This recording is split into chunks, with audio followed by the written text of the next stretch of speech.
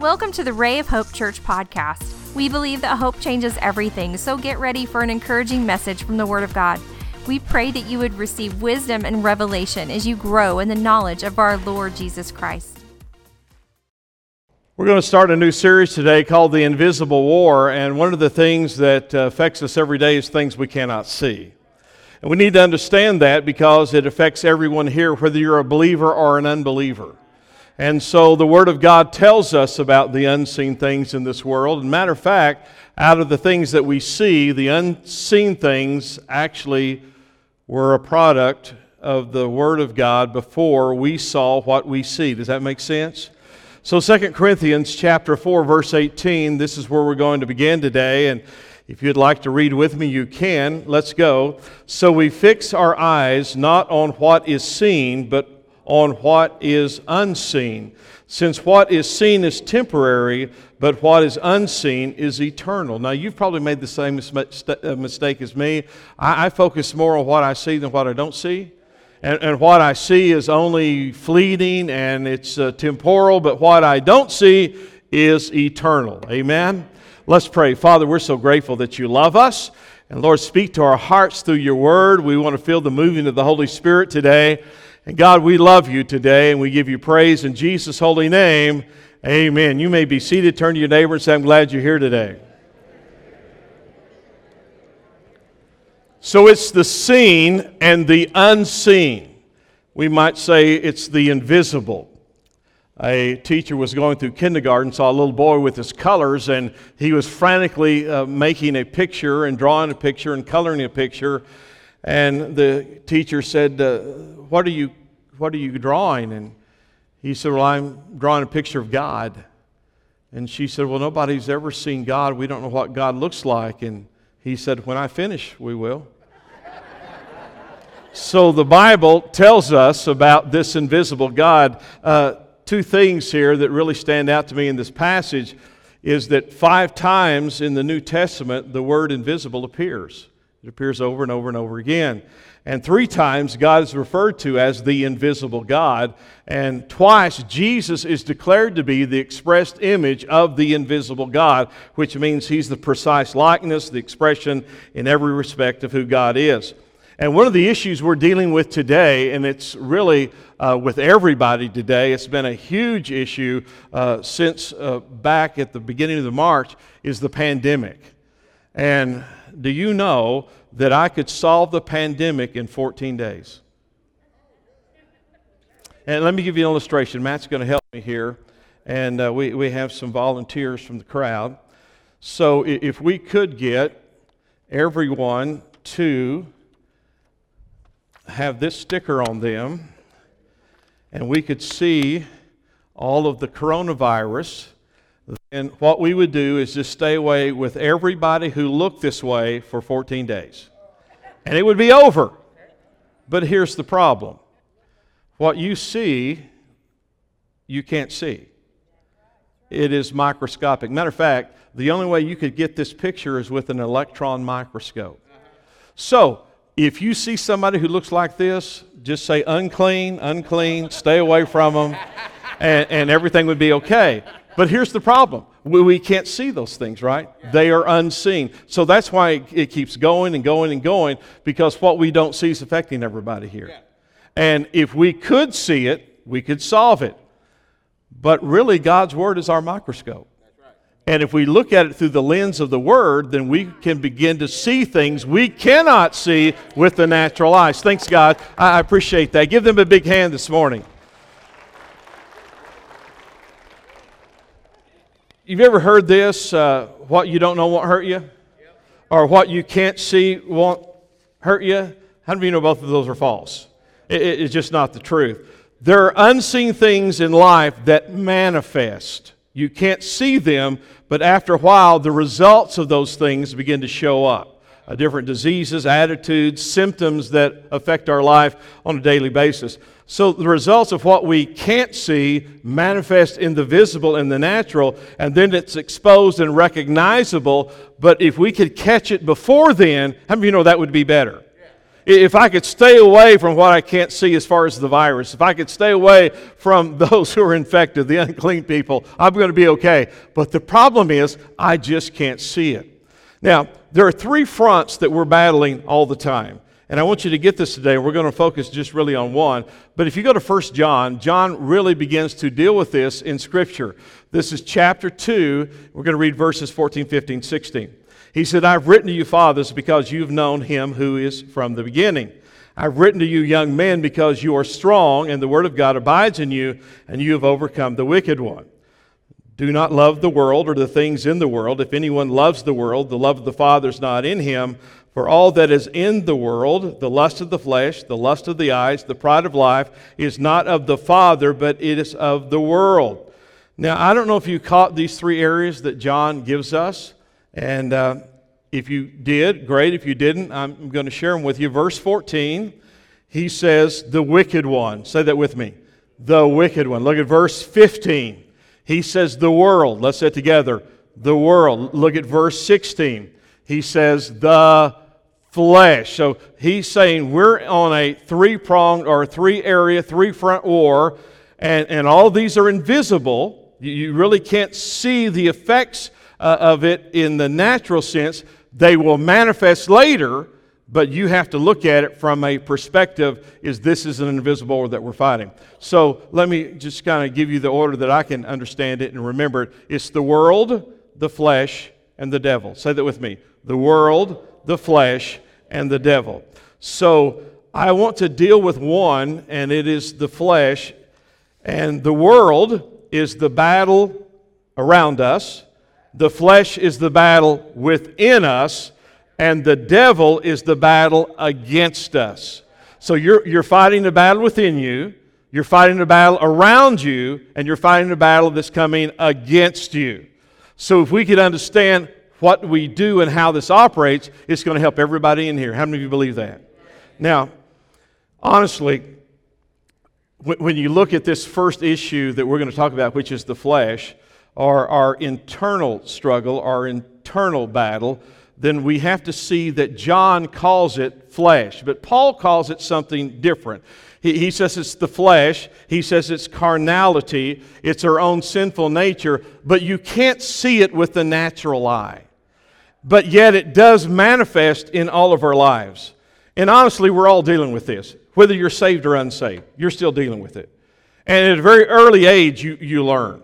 You know, I've got 2 grandkids now, and on Labor Day weekend, the kids came down, and then they were down this weekend. We love to see them in limited time frames.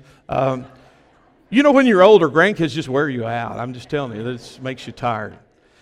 So Matt had bought some Mickey Mouse ice cream sticks. So it's an ice cream on a stick with the chocolate on the outside, but it has ears on it. And so we decided to go outside. So Uncle Matt had bought those. So Aaron and Natalie and the kids were there. And so we decided for me and Riley to be good with ice cream when it's warm. Better eat it outside. So we go outside, we're eating ice cream, and so Riley has to go do something outside, and we're on the deck, and she says, Papa, hold my ice cream. So I get a hold of her stick, and I have the ice cream, and she takes a couple of steps, and she comes back, and she said, you know you're only holding that for me, right? Like, you're not going to take a bite of that. But here's the deal. I struggle, and you struggle with things that you want to do, and you know that you should not do those, right? And you're not the only one who has that struggle. Paul had it in Romans 7. So if you'd like to turn there, you can get a little taste of that.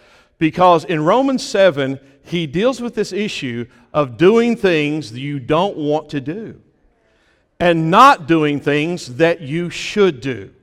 It is a battle, it is a struggle, and it's that inward battle that everybody here faces, and I don't care who you are.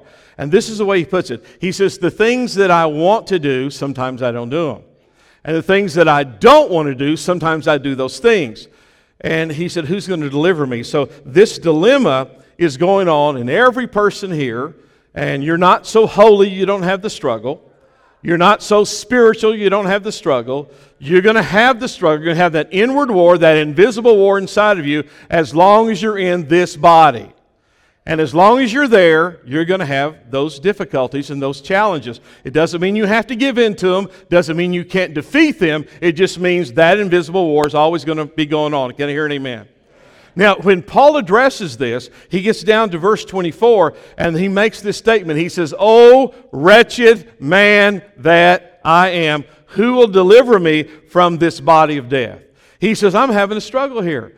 I don't want to do this, I do it. I should do this, I don't do it. And he calls himself a wretched man. Now, notice something in Romans 7. Paul mentions the word law 20 times. He goes, law, law, law, law. I mean, not singing, law, L-A-W. So he mentions the law 20 times. Why does he keep mentioning the law after he does it once? He keeps doing it because laws tend to prevent bad behavior, but they don't solve it. Laws prevent bad behavior, but they don't solve it. Should we have laws in our land? Absolutely. Do people break the law? Absolutely. Will they continue to break the law? Absolutely. Why? Because the law tends to try to prevent bad behavior, but we will always have lawbreakers. And the law tends to example and show that fallen nature of things that we shouldn't do. Years ago, I read this article about the Flagship Inn in Galveston, Texas. How many of you have ever been to Galveston? How many of you are remembering when there used to be a hotel on the pier out over the water in Galveston? I actually remember that. And so the dilemma of the people who had the hotel was that a few people found out that they could fish from their hotel room because it was on a pier. And so they would open the window, this is a true story, and they would throw out into the water, into the Gulf, and they would fish. Now here's the problem. A lot of times when they would reel their fishing pole back in, because many times they had a lead weight on it, it would swing into some of the windows below and it would crack the windows. So they decided, the hotel management decided, they're going to make little bitty plaques and put in the rooms that said, please don't fish from your hotel room. And it increased it because people thought, wow, I can fish from my hotel room. And sometimes that's what laws do. They exemplify what we should not be doing. And so he mentions this over and over and over. But what the problem with the law is, the law tries to change you from the outside in. And guess what? It doesn't really work, does it? But Jesus is telling us, if we're going to be changed, we have to be changed what? From the inside out, and that's the way true change absolutely comes. Now, I've heard this illustration, and I think it was a good one. You know, we might try to change some behavior from the outside in, and maybe we'll get a little bit of result, but really true change comes from the inside out. So if I brought a pig in this morning, and I said, what is this? We have a big pig, and you would say, that's a pig. But I take that pig for a week, and we take it home, and we put it in the bathtub, and put some bubble bath in, and we rub some oil of Olay on the pig, and we paint the pig's little hooves, and we maybe even dress it up and give it a little haircut and put a dress on it and a bonnet and get some pig lipstick and put it on the pig, and I bring it back next week and put it up here, and I say, what is this? And you know what you're going to say? That's a pig. I don't care how much you dress it up, that's still a pig. And a lot of people are trying to change their life from the outside in. You're not a pig, but the same principle applies.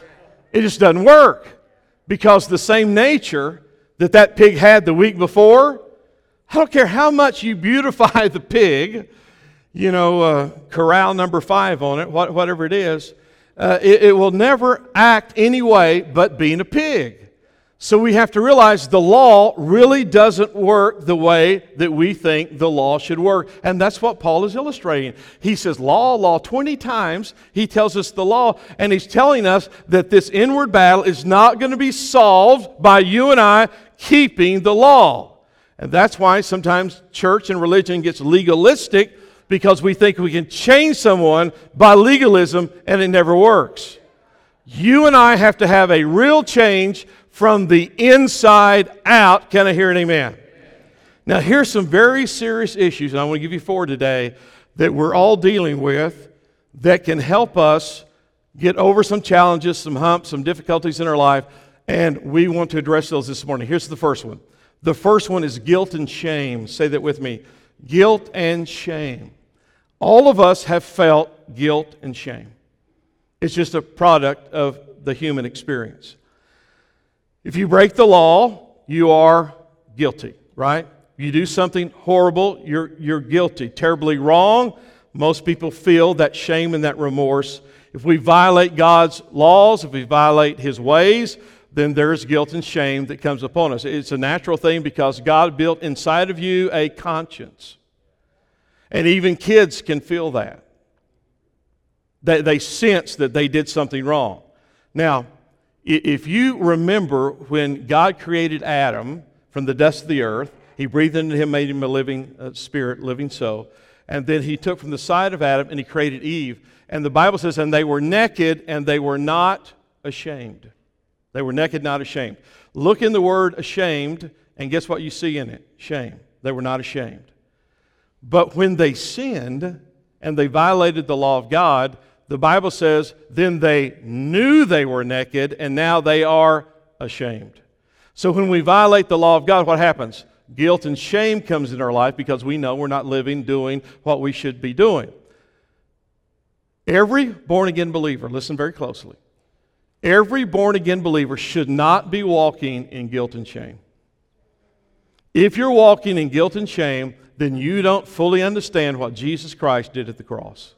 When Jesus went to the cross, He took your guilt, He took your shame, He took my guilt, took my shame, and He took it to the cross, and there He paid the penalty for your guilt and for your shame. And that should never, ever be an issue that you war against and you see and you deal with over and over and over again. Can I hear an amen?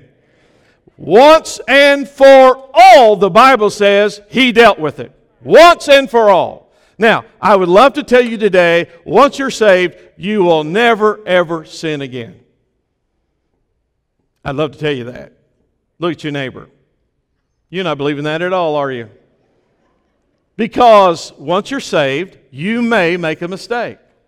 You may say some things you shouldn't say. You may have an attitude you shouldn't have. You may do some things you shouldn't do. Can I hear an amen? And listen, don't be so holy on me this morning. You're driving down the road and someone does something and all of a sudden you say something you shouldn't say. Or somebody rubs your fur the wrong way and you do something you shouldn't do. Or so what do? Do we have to get saved again? No, but we will feel the conviction and the wooing of the Holy Spirit of God in our life. But God does not condemn us in our sin. He will convince us of our sin. He will convict us of our sin. And so we repent and we move forward, but we don't have to walk in that guilt and shame. If we continue in guilt and shame, and a lot of people do, it has horrible, horrible results, negative results. There is guilt and shame that produces low self-esteem, insecurity, depression. People struggle inwardly, and you can't see it visibly, but they're struggling inwardly, and it's invisible to you, and it's invisible to me. And many of you, including myself, you've had family members, a sister, a brother, a mother, father, or someone who struggled with some issues, and they were fighting a war inside, and sometimes you didn't understand they were fighting that war, right? And we're not saying that they're a bad person. We're just saying everybody at some point in time has that inward struggle. And we have to realize that, and you can have that, but one of the ways we get past that is to understand that if I know Jesus, I don't have to live in guilt and shame. I can continue to live and be free from me. Because the battle many times is just inwardly, right? It's not you creating the battle. It's not even the devil creating the battle within me, and the Bible says that. Does anybody remember Flip Wilson? You're old. Flip Wilson, he was a comedian, and he had a tagline, and this was his tagline: "The devil made me do it." How many of you remember that? He'd always say, "Well, the devil made me do it." You know what? We say that a lot of times, and I think the devil's coming before God and said, "Wasn't me. That's them. I didn't do that to them. They did that to themselves." So I think sometimes we have to realize that this struggle is real, and we have to take that guilt and shame and realize that Christ took that to the cross, and I don't have to continually fight that battle, the battle within us. Romans 7 gives us the problem, but Romans 8 gives us the solution. Look at chapter 8. Look at verse 1. "Now there is therefore now no condemnation to those who are in Christ Jesus, who do not walk according to the flesh, but according to the Spirit. For the law of the Spirit of life in Christ Jesus has made me free from the law of sin and death." So believers should not live in guilt and shame, because Jesus took that to the cross and He dealt with that. And you don't have to live in that anymore. You shouldn't have to constantly fight that battle. Now I want you to see something here. Back in verse 24, Paul says, "O wretched man that I am, who shall deliver me from this body of death?" Notice what he didn't say. He didn't say, "What shall deliver me?" Are you listening? He didn't say, "What shall deliver me?" He said, "What? Who shall deliver me?" Look there in verse 1. Who's he talking about? Christ Jesus. You know how you're going to get delivered? I'm going to get delivered? Christ Jesus. It's not going to be you're going to be good enough, you're going to be smart enough, Dr. Phil's going to come in and help you.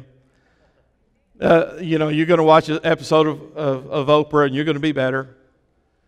Let me tell you who's going to help you. It's going to be Jesus Christ, the Lord of glory. That I am going to come and deal with that guilt and shame because of Jesus Christ. Here's the second thing. It's the invisible war in your mind. Say that with me. The invisible war in your mind. There in Romans chapter 8, look at verse 5. "For those who live according to the flesh set their minds on the things of the flesh. But those who live according to the Spirit set their minds on the things of the Spirit. For to set the mind on the flesh is death, but to set the mind on the Spirit is life and peace. For the mind that is set on the flesh is hostile to God, for it does not submit to God's law. Indeed, it cannot." Did you notice that Paul mentioned the mind 5 times, one after another? You know, this is what I've learned, and I've been doing this a long time. I believe that God moved on holy men of old to write Scripture. They're inspired by the Holy Spirit. You believe that? Paul is not repeating himself. The Holy Spirit's not having Paul to repeat this because he forgot what he said. You know why this is repetition? So you and I would get it. Notice this. Set your minds, set your minds, set your minds, set your mind for the mind that is set. Do you realize where we get the word mindset? There you go. That's it right there. What's your mindset? That's what Scripture says. If your mindset's set on the things of this world, the flesh, it's death to you. But if you set your mind on the Spirit, it is life, it is peace, it's the abundant life that Jesus Christ promised, because we're setting our mind on the things that we should set our mind on. Can I hear an amen? Have you ever noticed that people who are successful, those who have great life experiences, and those who are going to heaven have got a good mindset? And you have to sometimes change your mindset. Have you ever turned the television on and there was something you didn't want to watch or something you shouldn't watch? And you didn't sit there and say, "I shouldn't watch this, I shouldn't watch this, I shouldn't watch this." There's this wonderful thing called a remote control. And if you're very old, you used to be the remote control. But if there's something there that should not feed your mind or you shouldn't watch, all you have to do is what? Change the channel. Change the channel. So if your mind begins to think on things that shouldn't think on, you need to change the channel. You mean I can do that? Absolutely. The Bible tells you that. Don't think on this, think on that. Paul says in Philippians, don't think on this, think on that. What are you doing? You're changing the channel of your mind. And everybody can do that. But if you just keep thinking on the wrong thing, the negativity, the worldly thing, the fleshly thing, the corrupt thing, let me tell you what's going to happen. Although it's invisible inside of you, it's going to manifest in a way that you don't like it, and it's not going to be good for you, right? So we have to understand that there is this invisible war, and just because you think something, don't think that you can't think something different. So we have to think what we're thinking about. Right? Here's another good advice. And you don't have to say everything you're thinking. Okay, hold on to your pew. It's going to get worse. And the older you get, the worse it gets.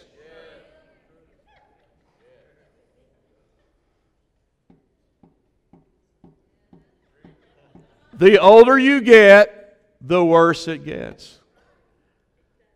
And I found that with me, because I just feel like I have this compulsion, this right to tell people what I think. And usually it makes things worse. You have to control your thinking. Paul says the mindset, the mindset, the mindset, the mindset, the mindset. And you don't have to say what you think, and you don't have to think what you think. You can change the way you think. Now, when he says this, I think what he's saying, what the Bible says, you need to gird up the loins of your mind. Don't have wandering thoughts, wandering mindsets. And so the question is, what are we setting our minds on? Here's the third thing. The third thing is the inward and invisible war of fear. The inward and invisible war of fear. And we all face that. Now, the only thing that really replaces fear is faith. So we have to have a faith infusion when we have a fear coming into our life. I've shared this before, but my nephew Jason, when he was very young, we all took a trip to Six Flags over Texas. And Jason was probably about maybe 6 or 7. I can't remember how old he was, but he wanted to ride the log plume. Does anybody remember the log ride? And so that was what he really wanted to ride, and he was just barely, the little hand out there, you got to be this tall. So he barely, got there. So we got in line for the log ride. Now, if you've ever been there, they herd you through like cattle.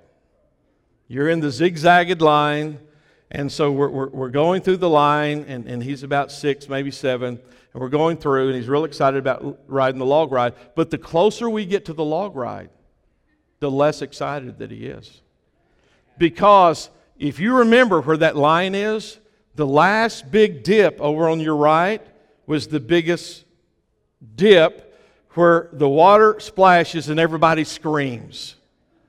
So we're getting closer to the front, and the closer we get to the front, the more he begins to fear. And then he begins to say, Uncle Mike, I don't want to ride this ride. I look behind me, and Dallas is behind me in line. And I said, Jason, we're going to ride this ride. So we move a little closer. He said, Uncle Mike, I don't want to ride this ride. I said, Jason, we're riding this ride, buddy.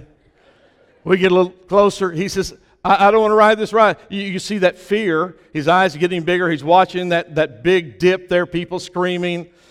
And finally, his last appeal was, he said, I'm only 7 years old. I said, buddy, we're riding this ride. And of course, once we ride the ride, he's ready to get back in line again because the fear factor was diminished. You see, everybody here is facing this fear factor. And it's an inward battle. Not something you can see, but there's everyone here in one capacity or another it could be in marriage, it could be in finances, it could be in your faith, it could be anything, that there are elements in your life that there's a fear factor there, and you have to battle that. And you have to challenge that. Don't give in to it. Replace it by faith. God has not given us a spirit of fear, but power, love, and a sound mind, right? And so we have to replace it, and we go forward through that fear in faith. So what we do when we have fear in our life, we're looking for stability, we're looking for security, and we're looking for safety. So when fear arises, you're looking for safety, stability, and you're looking for security. On Thursday of this week, my great-nephew, Ellis, back in Mother's Day out in preschool, after their little nap after lunch, he got up and he tripped and fell and hit his lip on another little cot next to him, and he busted his lip. It's bleeding. He's crying. His lip is swollen really big. And so the teacher's doing a great job back there. They're comforting him. They take him out of the class. I happened to be walking by at that moment. So Ellis is there, and I said, well, let me take him. So he gets up in my arms, and we go back to my office. And so we get a big picture book, and we begin to look at pictures, and then I got a Reese's peanut butter cup that will heal anything. So I get this big Reese's peanut butter cup, and Ellis is there, and he's eating this peanut butter cup through his big fat lip, and he gets better. And so when we quit crying and he's better, so I said, well, let's go back to class. And I put him down on the ground, and I put my hand down for him to walk with me. And when I did, he put his arms up like, I want you to carry me. Let me tell you why. Whenever we are hurt and we have fear, we're looking for security, we're looking for stability, we're looking for safety. And that is what we battle many times in our own personal life. Now, I want you to look, if you will, at verse 15, chapter 8, there again, for you did not receive the spirit of bondage again to fear. Everybody say fear. But you received the spirit of adoption by whom we cry out, Abba, Father. The Spirit Himself bears witness with our spirit that we are the children of God. So, whenever Ellis fell and busted his lip, then he's looking for security, stability, he's looking for safety. I provided a little bit of that. The teacher provided a little bit of that. But when Drew showed up, let me tell you, he put his arms out to Drew, and he got in his arms, and he hugged him up, because only the Father can give you that kind of stability, that kind of safety, and that kind of security. That's why the Bible says we have been given the spirit of adoption, whereby we cry, Abba, Father. I have a Father that when I am scared, when I fear, I can run to Him and be safe.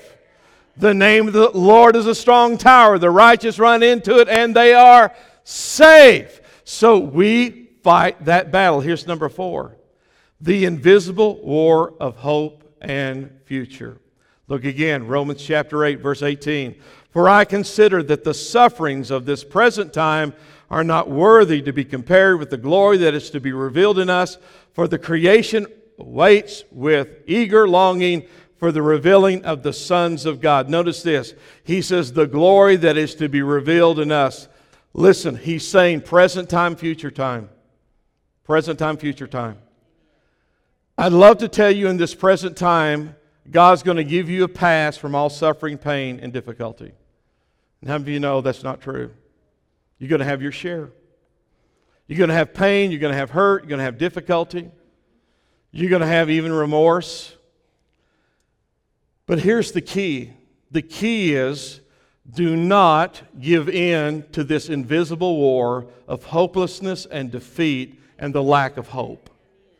Because according to this scripture, yes, we're going to have present sufferings. Yes, we're going to have trouble in this world. Yes, we're going to have issues. But be of good cheer. He has overcome the world. And you and I facing this, going through this, we have a future that is out of this world. We have the hope of heaven. We have the hope of heaven. How many of you believe with me that heaven is better than Duncan? And heaven is better than Comanche, and it's better than Velma, and it's better than Walters, it's better than Marlow, because we have that hope. When there is no power in the present, there is no hope for the future. But we have hope today, not looking out in the sweet by and by, right? We have hope today, and we have a future today. And even if you're here today and say, listen, my future doesn't look very bright. Now, let me just back up here and say, I understand what you're saying, but that's not true. If you're a born-again believer, maybe you got a bad report at the doctor. Maybe you're having a difficulty in your marriage. Maybe you're having an issue, with something financial or whatever. But if you're a born-again believer, your future is very, very bright. Your future is out of this world. How many of you know God's retirement plan is out of this world, right? So you have a future in heaven with Jesus Christ that is out of this world. And don't ever forget that, because this is what's going to happen. You're going to have those feelings of depression, despondency. You're going to look around in this world. We'll talk about this maybe next week. And you're going to say, the world's going to hell in a handbasket. I mean, there's some horrible things out there. But listen, but for you and I, but for us, heaven's our home. And this world's not going to exist anyway forever. But God's Word will exist forever. And heaven's going to exist forever. And you're going to exist forever somewhere, right?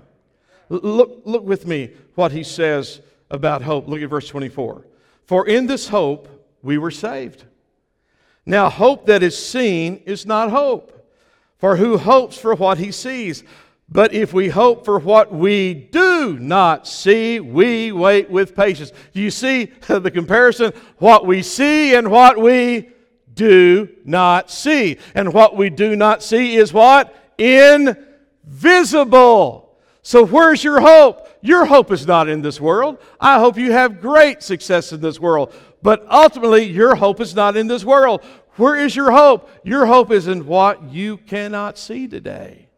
My hope is what I cannot see today. I have a hope beyond this world. And that's why you can go through life and every once in a while sing Zippity-Doo-Dah, right? Have you ever done that? You've been really down and you're facing some challenges, but all of a sudden you get to thinking about heaven. You ever done this? I mean, I do it pretty often. And sometimes I do it driving down the road in my car. I think about, hey, I got this going on, I got this. And then I think about heaven, and I think, I'm saved, and I'm going to go to heaven. And then it kind of goes like this. I'm saved, and I'm going to go to heaven. I'm saved, and I'm going to go to heaven. And all of a sudden, my mind gets off of the stuff that I was thinking about, and now my mind gets over here. I'm saved, and I'm going to heaven. And let me tell you, now this battle that I'm facing with some very negative things gets a little bit better for me, because now this invisible war about future and hope gets real, because I know what God's Word says. This is my hope, and this is where I'm headed, and this is your hope, this is where you're headed.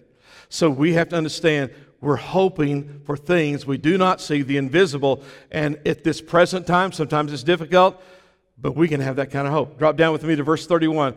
What then shall we say to these things? If God is for us, who can be against us? He who did not spare his own Son, but gave him up for us all, how will he not also with him graciously give us all things? Who shall bring any charge against God's elect? It is God who justifies. Now, I want to give you some parting words here for you to think on as you leave tomorrow, the next day, until we come back next week. Look at these things that Paul says. Here's the first one. God is for me. God spared not his own Son for me. God is giving me graciously what I need, and God is justifying me. Could we say these together? Here we go. God is for me. God spared not his own Son for me. God is giving me graciously what I need. God is justifying for me. Is that not good news? So when you leave today, this is what you're thinking. God's for me. He's not against me. God's for me. And God did not withhold His own Son. He gave His own Son for me. And God has graciously given me every day what I need. And look at this. He's justifying me. Do you know the Bible says, for we must all appear before the judgment seat of Christ? That's what the Bible says. I've heard some people say, well, we're not going to be judged. We're not going to appear before the judgment seat of Christ. For we must all appear before the judgment seat of Christ. Now, here's the good news. When a judge passes a verdict, there's usually someone who is a defendant, someone maybe who's on the other side. They're petitioning the court for some kind of remedy or resolved. And the verdict goes maybe against one, but goes for the other one, right? And this is what we want. Because this is what I know. There are things that you've done, as Paul said, that I should not have done, and things I should have done I did not do. You're not perfect, I'm not perfect. But the great news is, when you get there, you have an advocate according to the Bible.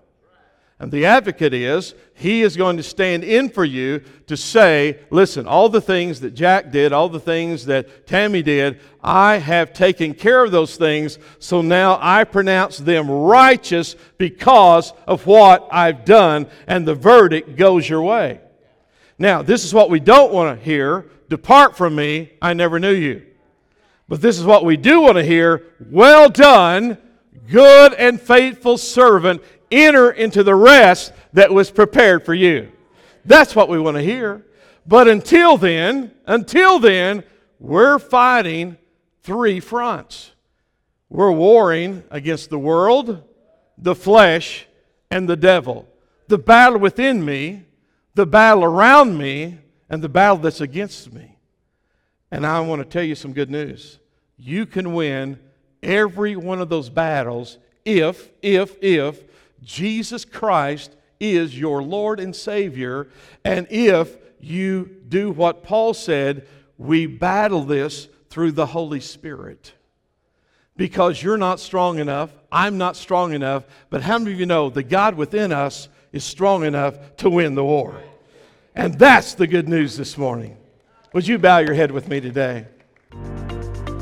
We are so thankful you joined us today. We would love to hear from you at rayofhopepodcast@gmail.com. Let us know how you were encouraged and how we can pray for you. Remember, Christ in you is the hope of glory, and hope changes everything.